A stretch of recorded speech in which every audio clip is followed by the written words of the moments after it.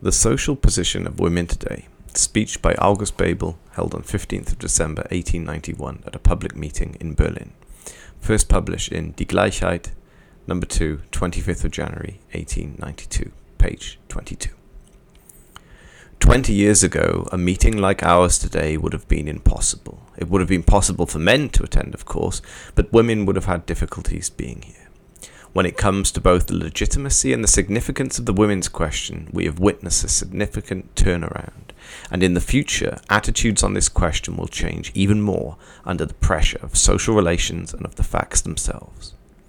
This notwithstanding, the majority of men and women are still of the view that women have no cause to be interested in general or public affairs, that their actual domain is in the household, that marriage assigns them once and for all to their position in life. In short, they think that existing relations are as they have always been, that they cannot be changed. The latter outlook, however, is utterly wrong. Nothing has always been as it is now. This is also true of relations between men and women, which have been subject to constant change. In the course of the cultural development of humanity, both the relations between the sexes and marital relations have changed just as much as, and together with, the relations of production and property relations. Nonetheless, the advocates of today's state and social order have every reason to present things in such a way as if the property relations, relations of production, as well as marriage and family relations have always been as they are today. For if they concede that in the course of the cultural development of humanity, all this from its very foundations and changing forms had taken a quite different shape, then they must also admit that further developments are also possible in the future, leaving them without a leg to stand on. When reading the Bible, especially the books of the Old Testament, we learn, for instance, that among the Israelites, views prevailed on sexual intercourse that differ most considerably from what in our age is viewed as moral. If, according to the Old Testament, for instance, two such godly men as King David and Solomon could have hundreds of women without shocking God, then this single fact shows how the completely different character of the age was when it comes to what we consider to be moral. At a given period of time, what is moral is what the people of that time acknowledge it to be. But in turn, morality itself is rooted in the social needs of a particular epoch and among a particular people. And social needs can, in turn, only be fulfilled by the existing mode of production and the existing property forms. So it is that the mode of production is the actual basis for the intellectual, social, and political standards or requirements of a given society.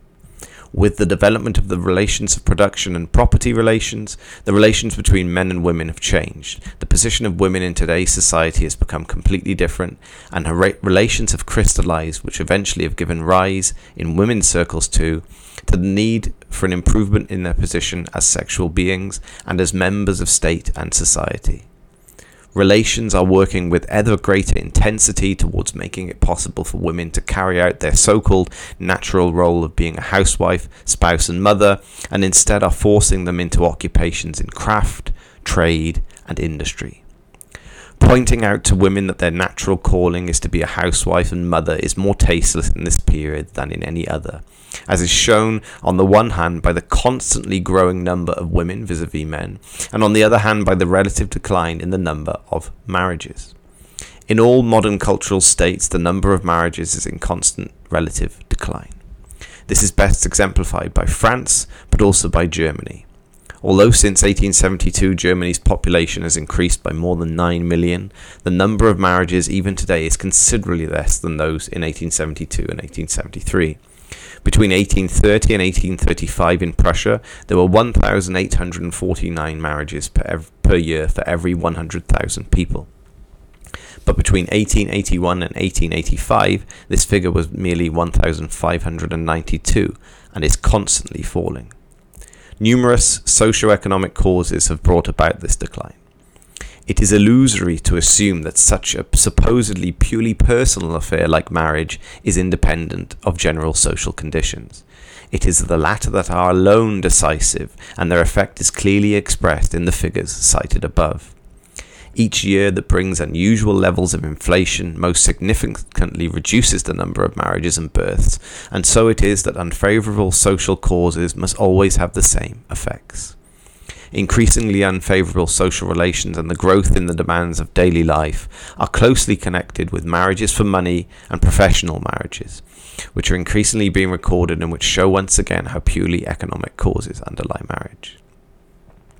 The Christian image of marriage stands in rugged contradiction with the facts, but the material character of marriage also causes all the quarrels and the large number of unhappy marriages. Men and women increasingly seek what they cannot find within marriage outside of it, but it is just that women are in the least favourable position to do so.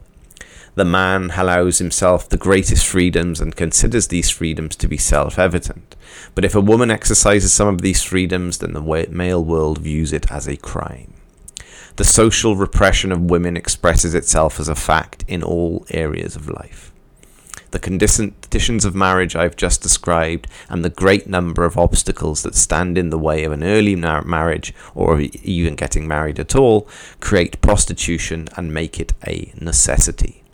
Under these conditions, the rise in prostitution is quite inevitable, and those who think that artificial measures will be able to limit or suppress prostitution merely reveal that they know nothing about the nature of this evil.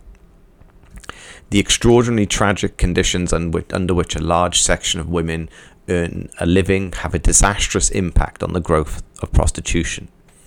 With their shamelessly low wages and salaries, certain business owners are virtually forcing their female workers and sales assistants, etc., to prostitute themselves, to sell their bodies. On the one hand, the development that female labour has gone through in capitalism contributes to the growth of prostitution. On the other, it leads to the ruin of family life, to the physical degeneration of the race.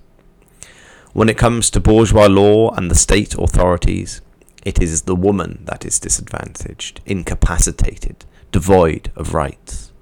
The call must therefore be raised for the complete equality of both sexes, for the establishment of social conditions that facilitate equality, freedom, and justice for all, conditions where there is no longer repression or exploitation. Women must organise themselves just as well as the men do, whether in trade unions in association with men or within women's unions. They must support their press and related literature that fights for their emancipation.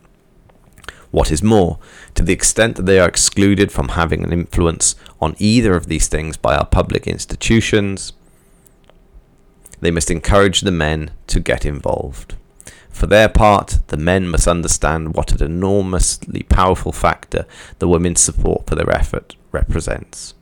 The Catholic Church understood this better than anyone else. It always sought to achieve its main influence through women.